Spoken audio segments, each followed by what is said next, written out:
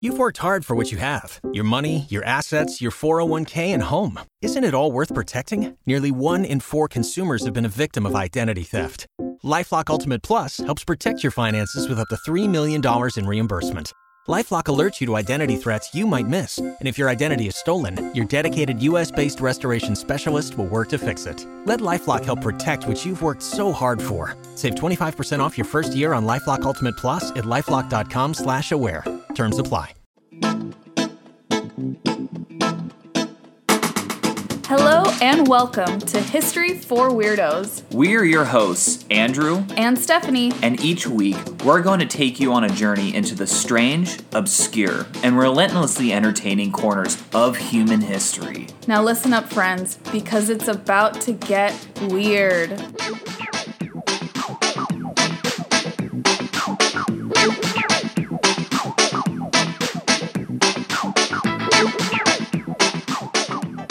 Episode 105 of History for Weirdos. Damn, we're glad to be back. Always so glad to be here. Can't believe we're at 105. I know. The time has gone by really quickly, especially since we started up again like in the fall of 2021. Yes, I feel like it's just gone by so quickly. We've had really amazing milestones, and that's thanks to the weirdos. Yeah, that's you. That's you guys. That's the folks listening right now. You're so awesome. Yeah, but before we get started, Andrew has an episode for us this week, a spooky one. It's a good one. Before we jump into that, I just want to remind you all that if you have not done so already, we highly encourage you to join us in Italy next year. We will be going to Rome and Florence, and we want as many weirdos there with us as possible. So if you are interested in booking that trip, you're just going to go to the show notes and you're going to get all the information you need. Perfectly said. Yeah.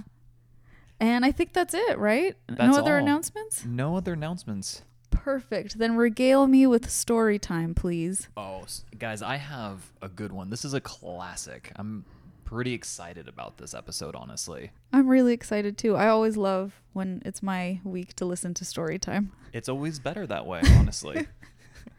But I did have quite the good time putting this episode together. So, listeners, weirdos, fellow countrymen, without further ado, let's get into it.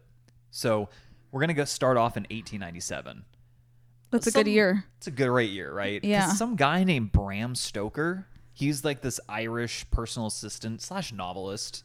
He wrote a horror story about vampires that was simply titled Dracula. Dun, dun, dun. To say that the novel was a success in terms of like pop culture would be probably one of the biggest understatements I've ever said. So the titular character, Count Dracula, has been just so intertwined with vampire lore that it's become a mesh and is inseparable, honestly, at this point. Yeah, he is the vampire. You think of the lore we have around Dracula is what we think of as vampires. Right, exactly. Yeah. And we'll get into that too, because he wasn't like a pioneer in even vampire stories, interestingly enough. We'll get to that at the end of this episode, but just keep that in mind. He also created the character of Van Helsing. Mm-hmm. Like Van Helsing comes from this novel and has become entrenched as like the vampire hunter. Even in What We Do in the Shadows, they reference Van Helsing. Yeah. Guillermo / Gizmo is a Van Helsing descendant. Oh, I love that show. But we're not here to talk about vampire stories or Bram Stoker or What We Do in the Shadows. No. We're here to talk about the real life person who was the possible, if not probable, inspiration of Dracula. And we'll discuss that aspect at the end of this episode as well. But without further ado, let's talk about the insane life of Vlad III Dracula, or commonly known as Vlad the Impaler. Ooh, that's so exciting. So, he was born sometime between 1428 to 1431 in the Principality of Wallachia in present-day Romania. Wow. I don't think I've ever heard of that. I had not either before I researched. Yeah. It's pretty insane. He did not have an easy earlier life. Mm. Yeah. So we know this. That's interesting. And we do know this. So, like I said, he was born probably around like 1430. That, in my mind, that was like the reference point I used. Again, the years, it's sometime between 1428 and 1431. We don't know. Mm-hmm.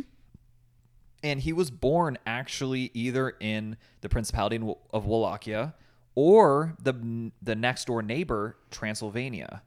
Yes, that's what I was thinking you were going to say. We'll also get into that at the end of this episode. But needless to say, he, for all intents and purposes, if he was born in Transylvania, he lived almost his entire life outside of it. Okay. So like they would have moved shortly after he was born. Do you remember my mom's friend Edo? No. Oh, well, she went to school in Transylvania. Oh, wow. She's Hungarian. That's so wild. She went to boarding school in Transylvania for high school. That sounds spooky. Yes. She said that the most annoying part of that is that when she moved to America and it would come up, oh, God, people always ask her if there are vampires. Like, and they're not joking. Oh, come on. My fellow countrymen, you're making us look bad. Yeah, so she said it was really annoying to have to keep explaining to people that vampires probably aren't real. Yeah, that's annoying. So, anyways, we're going back to Vlad here. Vlad the Third. His mother was named, oh God, I'm going to butcher it. It's Knezhana. It's the only time I'll say it throughout this episode. She was of royalty of the small neighboring country of Moldavia. And his father was Vlad II. That makes sense. And he was an illegitimate son of a Wallachian noble who spent his youth at the court of Sigismund of Luxembourg, who was the king of Hungary and future Holy Roman Emperor. Mm-hmm. Not to be confused with an actual Roman emperor. Not going to go down that rabbit hole. Very different things. Very different things. I have a whole rant on it, but I'm not going to do it. So when Vlad was a young child, his father ascended as the leader of Wallachia to become the voivode, which is like essentially just the name of like a prince or leader. Okay. And it's a small country, so that's why it's called like a principality, not like a kingdom, because it's teeny. Yeah. And yeah, he took over when Vlad the Third was probably like 5 years old, roughly. Okay, that's so interesting to like maybe have memories of your parent ascending to power. I know. It's kind of, that would be wild, huh? That would be so wild, yeah. And it's during this time that he would get caught in international politics and the machinations of empires. So a few years later, when he was about 12 years old, he accompanied his father and younger brother Radu, who's actually quite important later on in this episode, to the Ottoman Empire, which was like its next door neighbor. They were immediately imprisoned by the Sultan of the empire at the time, Murad II. And what's terrible is that after just a year in captivity, Vlad the father was released, but his sons would remain imprisoned for an additional 6 years. Wow, Yeah. that's torturous. Like, I would hope for a parent to be like, you can go, but guess what? Your kids have to stay. Yeah. That's a big punishment. It is. The accounts seem that for like the prisoners, they actually, as prisoners, they had it relatively good. Like in comparison to being a political prisoner, right? Yeah. Because of their lineage. Yeah, I'm because sure. of their rank, and lineage. And this, it makes sense because this was actually quite common practice amongst the Ottomans, as they wanted to raise people who were sympathetic to Ottoman rule. Ooh, right? That's smart. Yeah, they're playing the long game. And so it's like, okay, we have this like prince of a neighboring country. We're going to like basically indoctrinate them, right? Through honey instead of vinegar, right? And they are raising them to be like Ottomanophiles. Okay. I think I just made up that word, but you know what I'm saying. Yeah, definitely. To have, at the very least, respect, if not reverence, for the culture. Exactly. Very interesting. Correct. That's a good strategy. Yeah, it is. It didn't work on Vlad, but we'll get to that. So before we move on to our boy Vlad, let's talk about Daddy-O first. Okay. So Vlad II belonged to an organization called, quote, the Order of the Dragon, or Societas Draconistarium in Latin. Wow. Yeah. So this brotherhood was styled in like kind of the old Crusader fashion of a couple centuries prior, and was dedicated to stopping the spread of Ottoman influence into Europe. Like that was its sole mission. Wow. Yeah. So in fact, it's because of this order that Vlad II was granted the surname of Dracula, or dragon.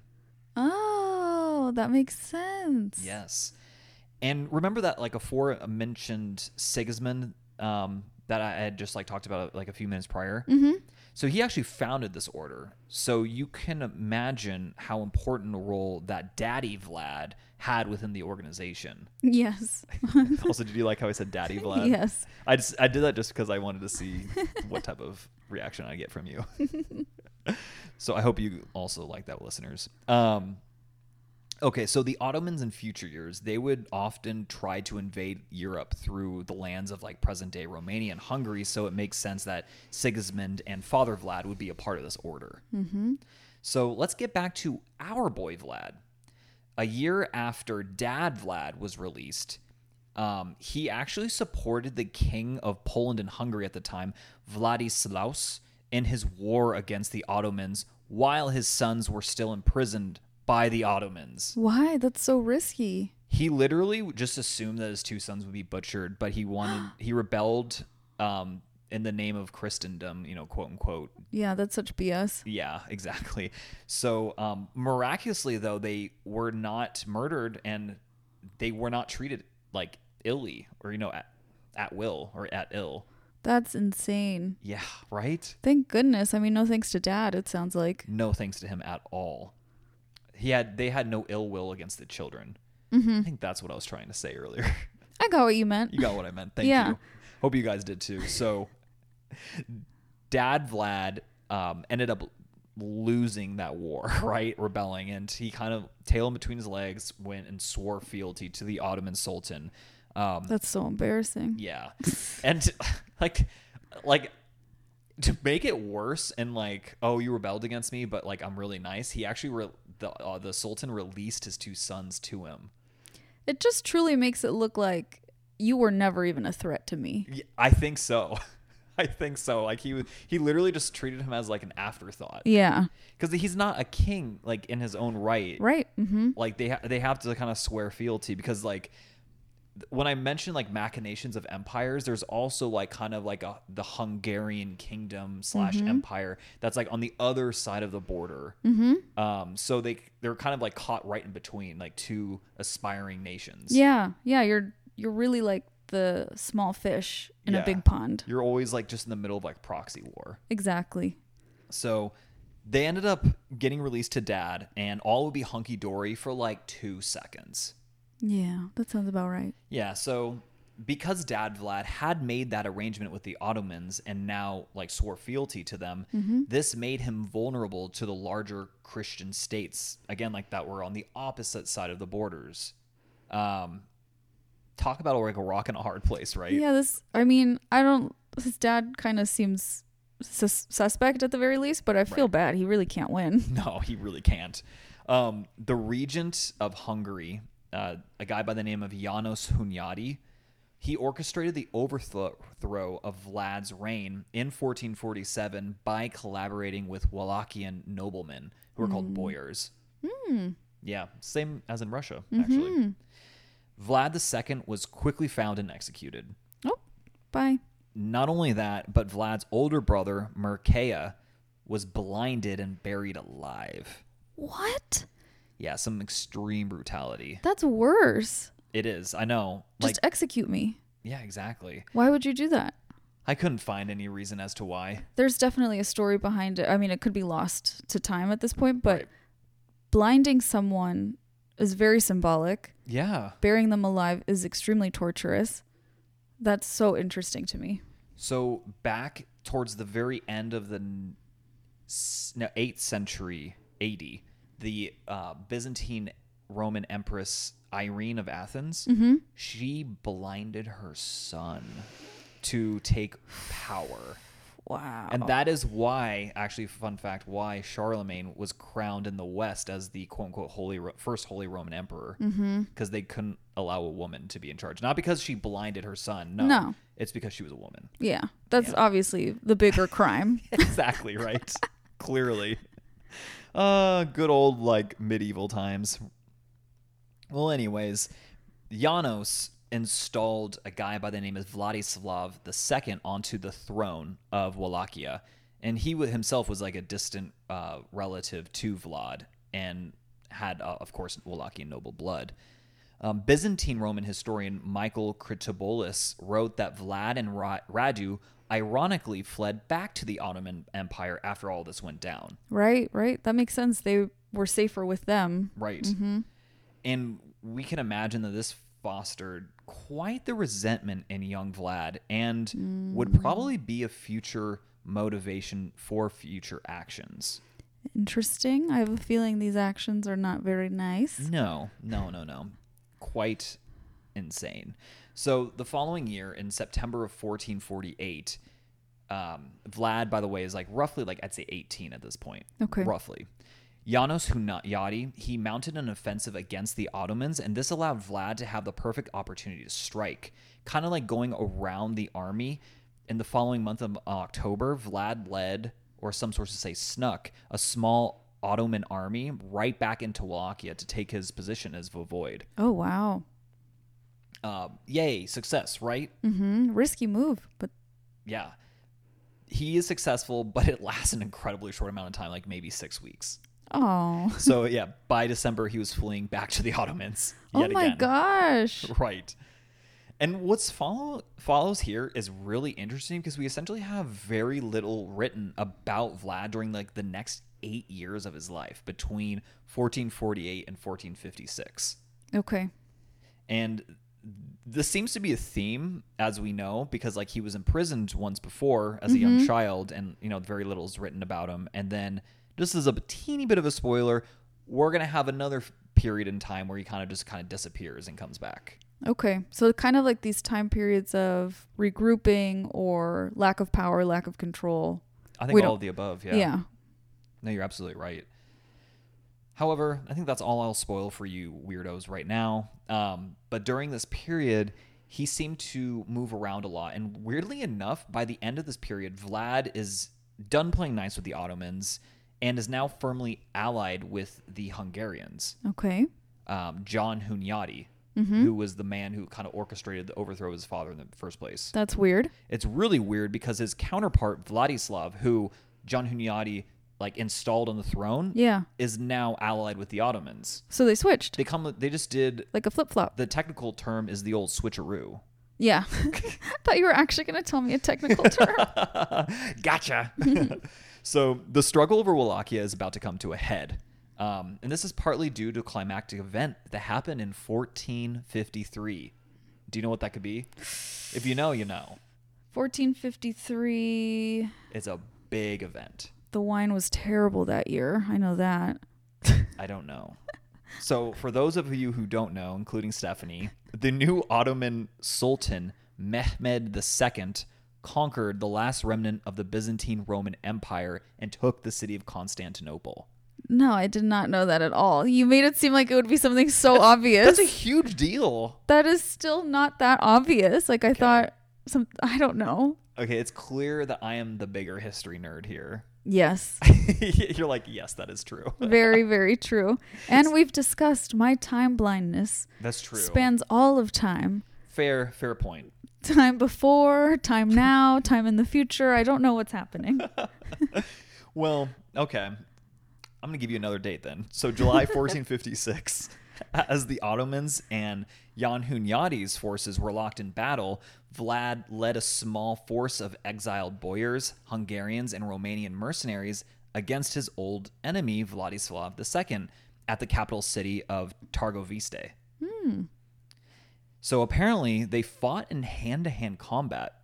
And that's badass. That's so badass. And Vlad, our boy Vlad, not only won, but he decapitated Vladislav.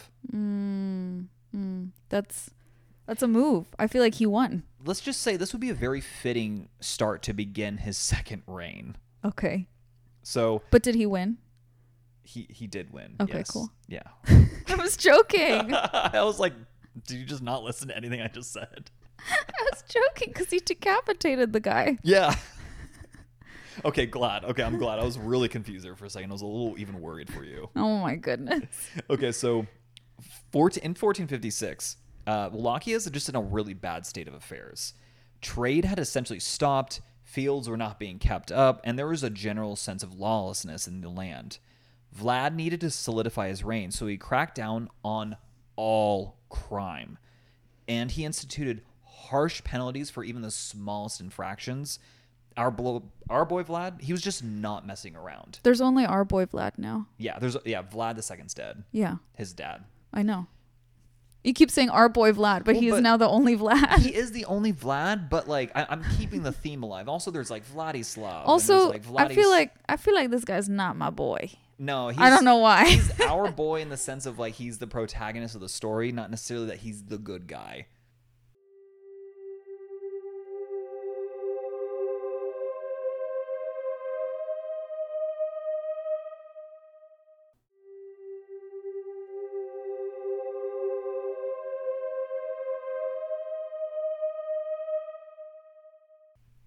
But his legacy is very complicated. So that's all I'll say for now. He promoted commoners and even foreigners to positions of power within his government because this would essentially guarantee loyalty to Vlad and Vlad alone and would further cement his position of power, right? As the main Vlad. As the voivode. Yeah, the voivode. Okay. I guess that makes sense. You get the people on your side. Right. It's interesting that his first angle was to address crime. Crime must have been really bad too. It was. But I feel like feeding people is also really important. It is. Yes. You agree? I do agree with that. That must have been part of it, even though I didn't really like research that food, or it wasn't. It's not like I didn't research it. It just didn't come up in the research, I should say. So we also enter the part of his story which is kind of legendary. Not in like legendary as in like, oh, it's a myth, we don't know. Legendary is like, oh, like, okay. Everyone's heard about this. Yeah. Yeah. So there were pretty early on in his reign, like very immediate targeted acts of extreme violence against the people whom Vlad considered as enemies of his state for their part in the murders of his father and his older brother. Okay. In one such event, he invited 200 of the Wallachian boyars to a grand Easter banquet with their families. And this, oh, that's nice. No, it wasn't nice. So he stabbed and impaled the women and children while making the men watch. On Easter? Yes. Wow. That's a sinvergüenza right there. Yeah. That man's got no shame. Then he forced the surviving men, the boyars, into slavery, where they would actually build the Ponari Castle, which can still be visited today, although it's largely in ruins. Wow. Can you imagine under such, what I imagine just because of what I know of the Western world, like such a severe patriarchy, to attack the women and children first? As a message. As a message to make the men feel completely helpless and powerless. Yes. Before enslaving them. Yep.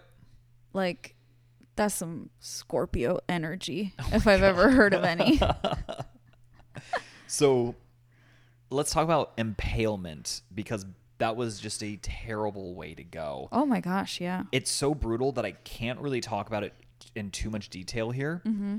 All you need to know is that you have a stake or even like a pole that a person is put onto through the bottom and out the top. Mm-hmm.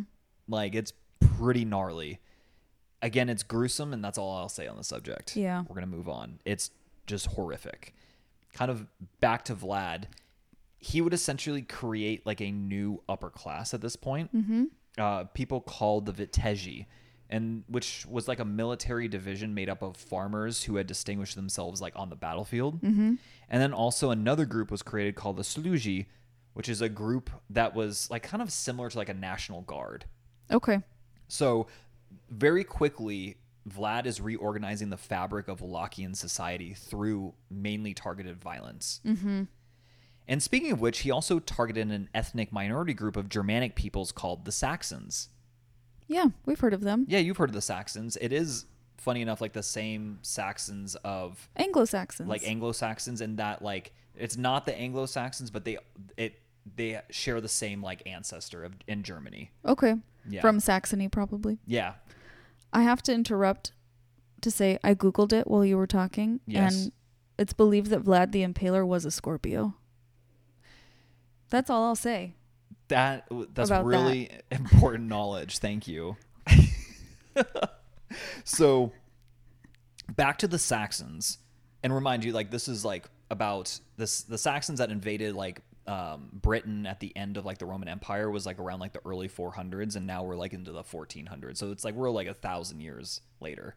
Just like FYI, in case anyone was interested. I'm a huge nerd with that stuff, so I was. Anyways, this group was disproportionately wealthy as they were comprised of mostly like kind of a well-to-do merchant class. Mm-hmm. And Vlad also saw them as the enemy, as many have sided against his father.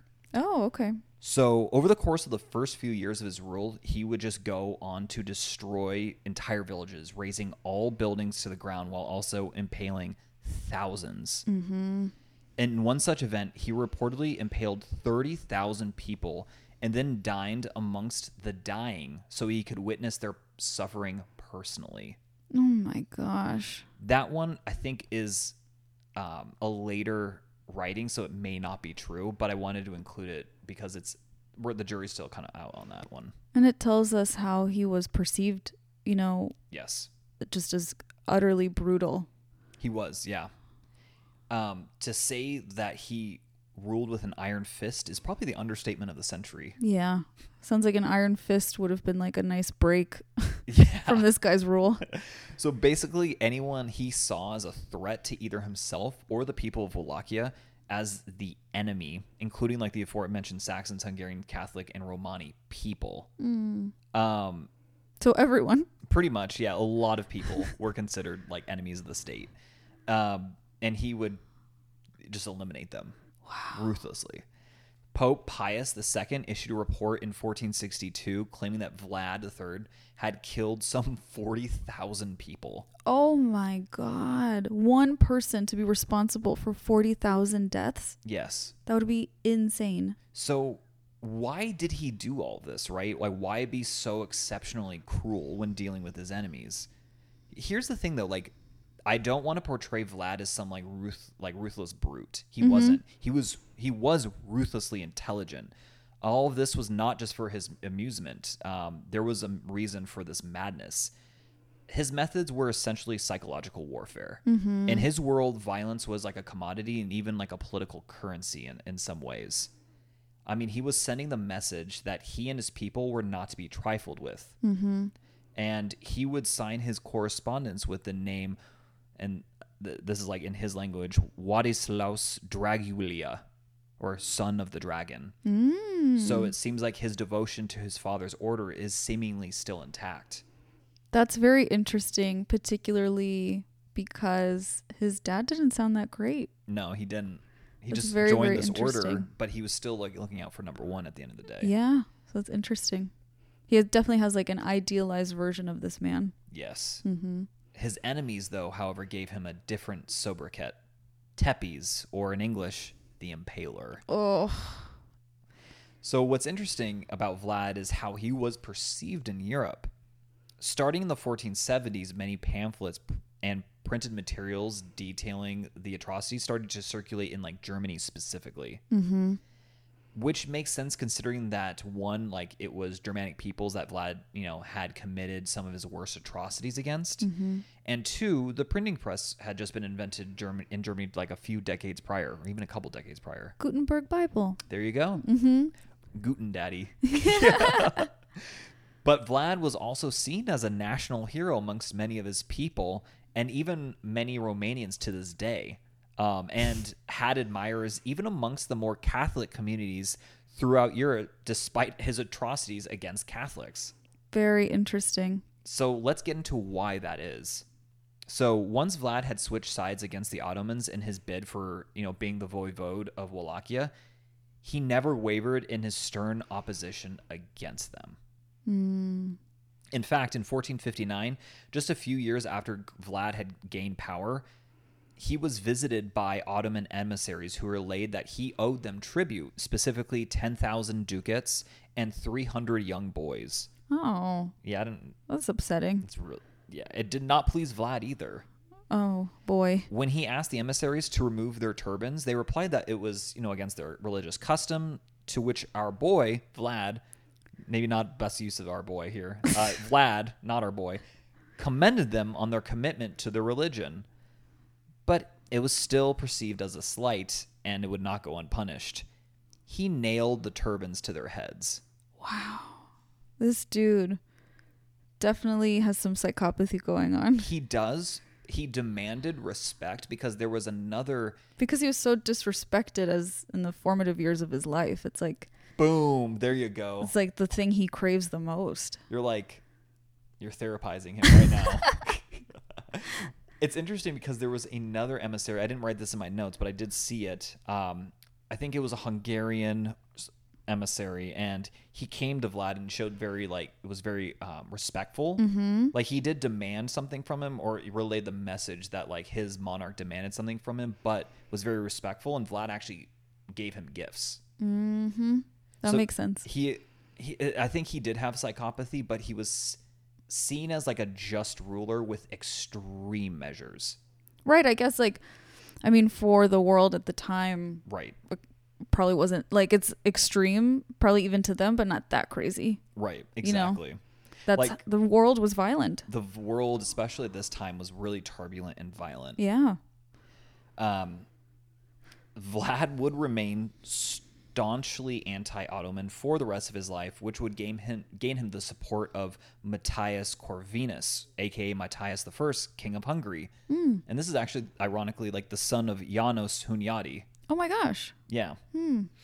So his atrocities would now be directed against the Sultan and the people loyal to him.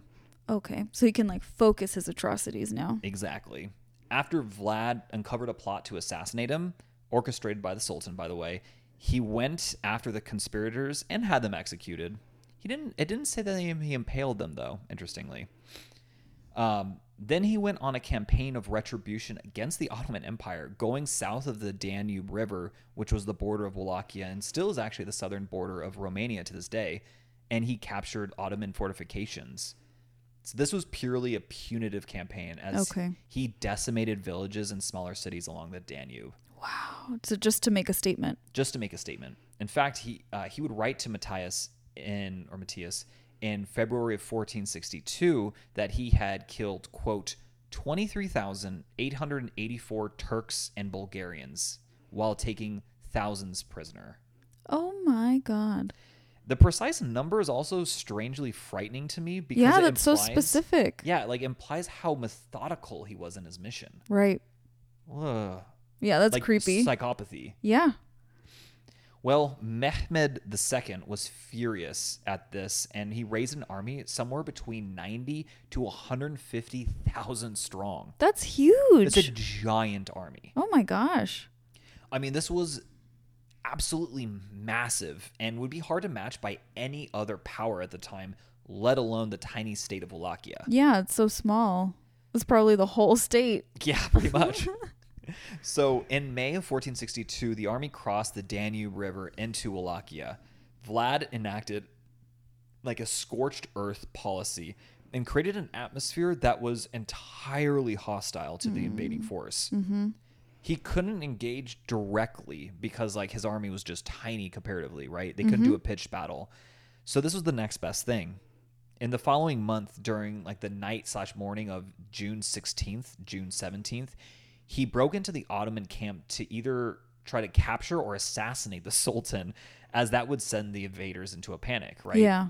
This would be known as the night attack at Taragovisti, and the two armies fought from 3 hours after sunset till about 4 a.m. Oh my gosh. What's incredible is from at this time and for thousands of years prior, fighting at night was far more dangerous than fighting during the day, and armies rarely, if ever, did it.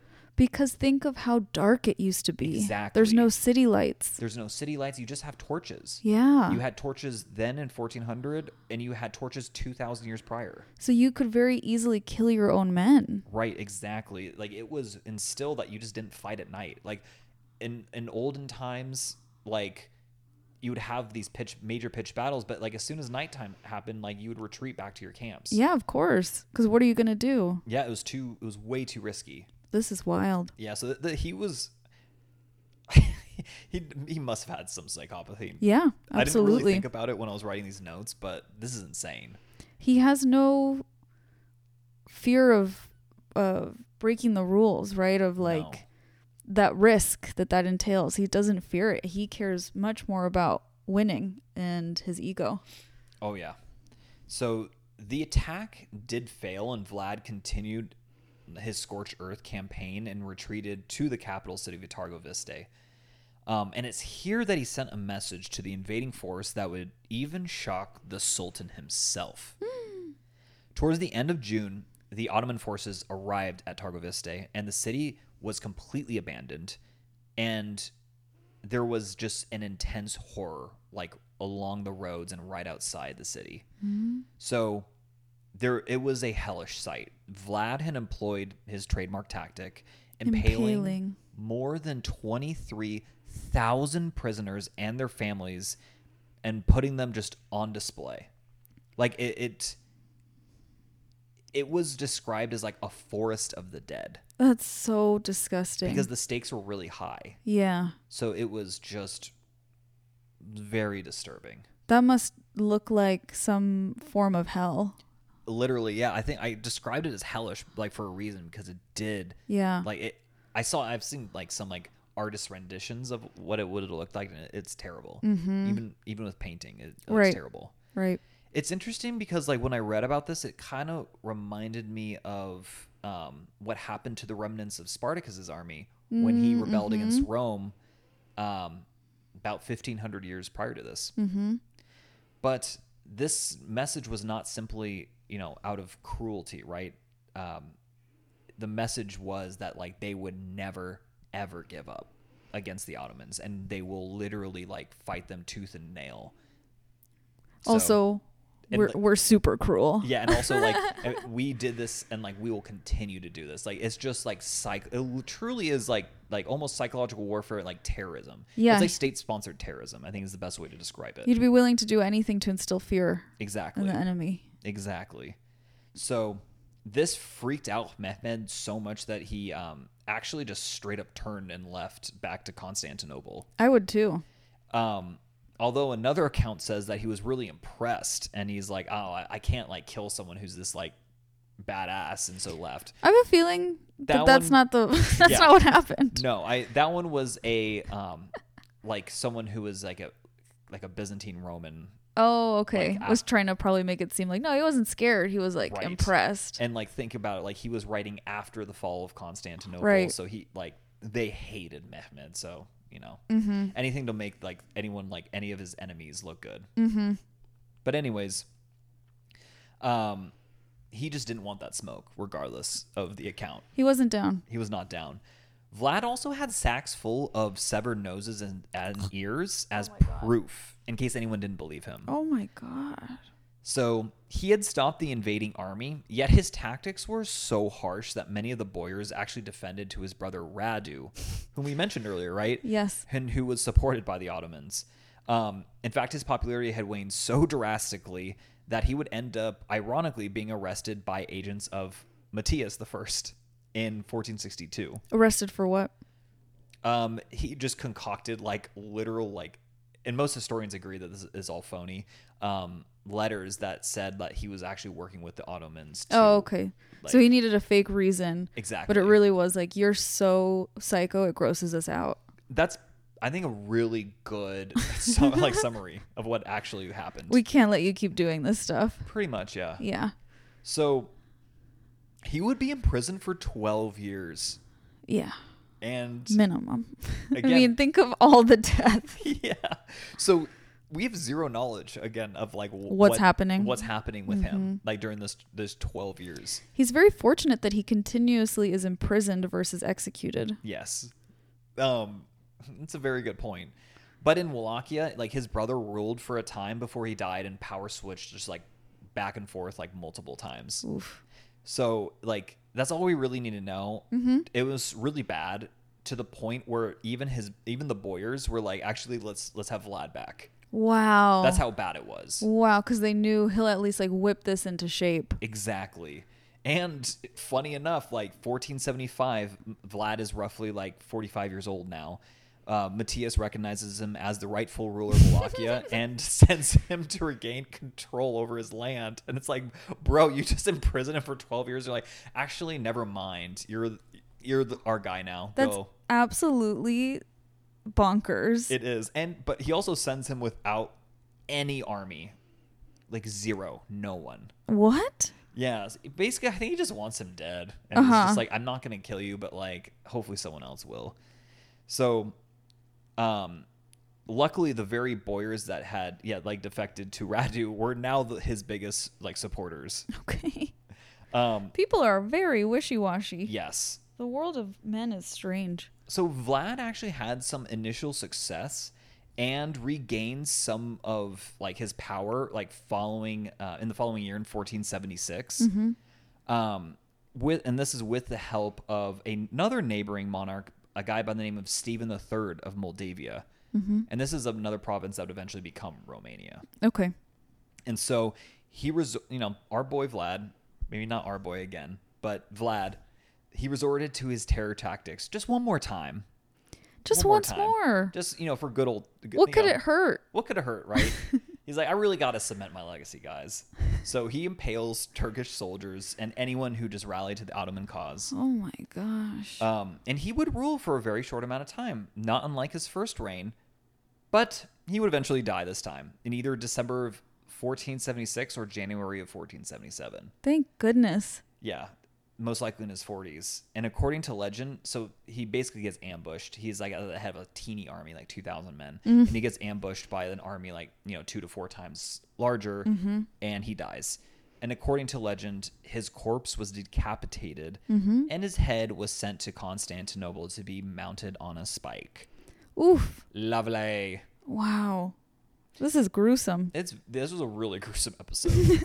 So immediately after his death, most publications described his brutal violence in a way that was both condemning, yet also made to shock the reader, right? Yeah, of course. It is shocking. The acts are shocking. It's incredibly shocking. And it is an early sense of shock entertainment. Yeah, of course.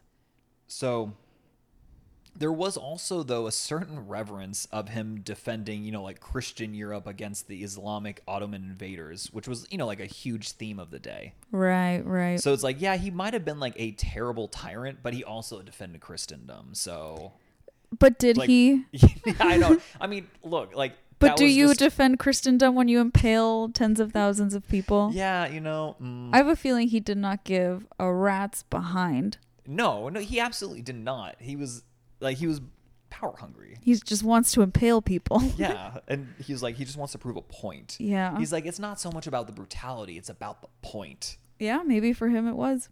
So, despite his insane brutality, he was seen as some sort of folk hero. And like I mentioned earlier, still kind of seen as such today. Though it is not universal, as in particular, this one Romanian defense minister, Ioan Mircea Pascu, asserted that Vlad would have been condemned for war crimes against humanity had he been put on trial at Nuremberg. Of course. Right. Those are total war crimes. Yeah, absolutely. And after some publications throughout the late 15th century, interest in Vlad Dracula waned, and he would most likely have been relegated to a footnote in history. That's so wild how someone who was so notorious and did so much damage can just kind of fall out of fashion. Yeah, exactly. And that does happen for centuries. So we're going to fast forward now actually to 1820. Okay. William Wilkinson, the British consul to Wallachia, published a book titled, quote, An Account of the Principalities of Wallachia and Moldavia, with various political observations relating to them. That's such a snappy title. I was going to say, bro needed a better title. Absolutely, he did. That was terrible. That sounds like a bestseller. But in this work, though, he does detail the life of Vlad Dracula. Yeah, because it was a big part of that. He was, yeah. And guess what? 70 years later, exactly in 1890, this guy that I mentioned, Bram Stoker, he's actually visiting Wallachia, and it is documented that he actually gets this book. Of course. Some light reading for the travel. Exactly. And even he wrote in his notes, quote, Dracula in Wallachian language means devil in all caps. Wallachians were accustomed to give it as a surname to any person who rendered himself conspicuous either by courage, cruel actions, or cunning. End quote. Note to everyone here, that's wrong, but yeah, I'm reading what he wrote verbatim. I love that so much. How he's just like asserting this as if it's truth and it's totally wrong. Yeah, it's wrong. And it's not something that's subjective, it's a translation. Yeah, exactly. No, it means dragon. But anyways, so now the question is, did Vlad Dracula actually inspire Dracula? It's a little unclear, actually. So vampire stories were in vogue at this time and had been for around a century up at this point. Like, especially in England, meaning that his story wasn't exactly groundbreaking from like a monster perspective, right? Okay. And more importantly, Vlad Dracula probably didn't inspire Stoker from his actions to be a bloodthirsty vampire, right? Because like vampires were well like entrenched in the minds of people, especially in Victorian England. Yeah. It's already a part of like the collective psyche. Exactly. So it's my theory is that like just like the name most likely stuck as Stoker does not mention Vlad by name anywhere in his notes. Wow. Yeah. So he was really, really tied to this like this error that he made. Yes. He's like, it means devil. That's like so metal. It's so metal. I'm gonna use this in my book. But like here's the thing, like since he read that book by Wilkinson, he's obviously aware of Vlad the Impaler. Yeah, he knows like of him. Impossible to ignore the brutality of Vlad's rule. Yeah, I could see that it's maybe not even like a conscious inspiration, but maybe like a subconscious thing. That's exactly what I think. Yeah. And what's also interesting is that the vampire Dracula is from Transylvania and his castle is located there too, right? But like I said earlier in this episode, the real life Vlad was not from that region. Apart like possibly like very early on in his childhood. That's so interesting. Like, I wonder if that's coincidence or Right. if that was like some sort of subconscious thing or intentional even. Wallachia is right next to Transylvania, so it's like possibly right. And it's interesting because like a fact to note, if you're ever in Transylvania, you're tempted to visit Bran Castle, which is dubbed Dracula's castle, as a tourist destination. Vlad never visited that castle, never stepped foot in it. Okay. So you kind of know it's BS. Yeah. Like it was not. There was that one castle that I mentioned earlier that you can visit to this day. That's in ruins. Yeah. It's in ruins. So what do you think, Steph and weirdos? Did Vlad III Dracula inspire the vampire myth of Dracula? Or is it all books? Or is it somewhere in the middle? I think it's somewhere in the middle. I agree. I'm sure multiple things would have inspired him to create the character, and it sounds like Vlad is one of those. I think he's a passive inspiration. Yes, definitely. Yeah. I really like what you said about like his subconscious. Yeah, like maybe, we do that all the time. I've definitely thought that I invented something before, like that I'm the first person to think of something, and then you realize, oh no, I read that or I saw a video on that like years ago. You know what I mean? I know exactly what you mean. I've literally done that before. I'm like, oh, I invented this, and I'm like, oh no. So and so told me about this. That's right. So that could be something like that, because while Vlad the Impaler was insanely cruel, and that's very shocking, right, there doesn't seem to be too many similarities to like the vampire Dracula. Exactly. There really isn't, actually. Because the vampire is all like seductive, and he's got those like 3 lady vampires that live with him. His wives. Yeah, and he drinks blood and is a bat and things like that. Like, it doesn't seem to be too aligned. No, it really isn't. I don't think it is. I think that's a really good observation. Yeah. But that's still so interesting. And you hear all the time, like, oh, Dracula was based on a real guy. Right. And this guy, and it's like, well, like maybe passively, but he's not the active inspiration. Yeah. And I didn't really know much about Vlad the Impaler other than I gleaned he probably impaled a lot of people. Right. To get a name like that. Tens of thousands. Yeah. Like multiple tens of thousands. It's insane. And one quick random fact before we close out the episode. Apparently some evidence came out and researched only a few years ago, in 2018, that concluded that the real-life Vlad had a condition called hemolacria. And I'm not sure I'm even saying that right. But which caused him to cry blood. Isn't that wild? That's actually weird. That's really weird, yeah.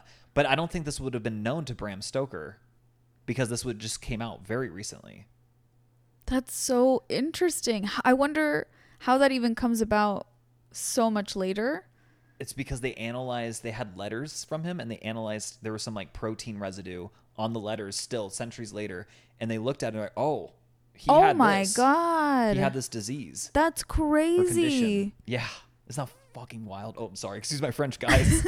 I've also never heard of that condition before. I had to like look it up because I was like, this is BS. But I'm like, no, this is real.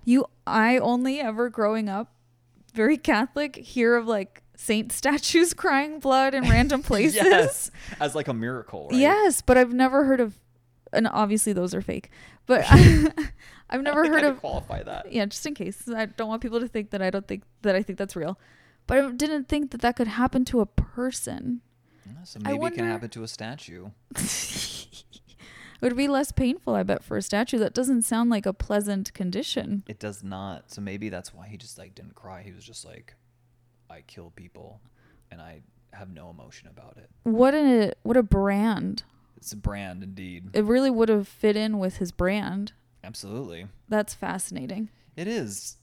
Well, weirdos, that is the story. And before we like conclude, my sources for this week's episode were Nat Geo, Live Science, All That's Interesting, ZME Science, Ars Technica, and of course our absolute favorite, Wikipedia.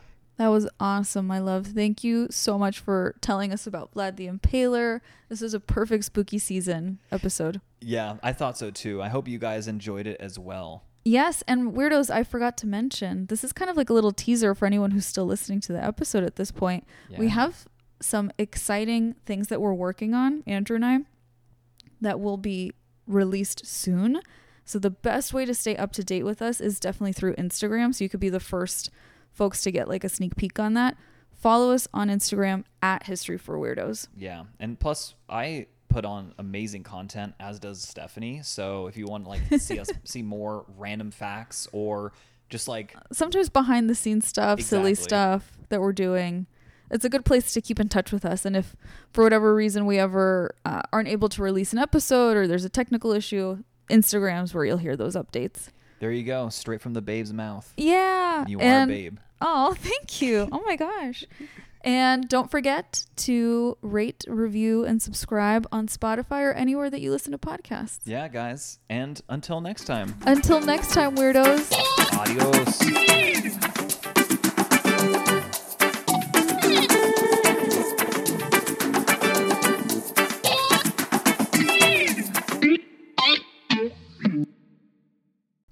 Okay, so I pulled a tarot card.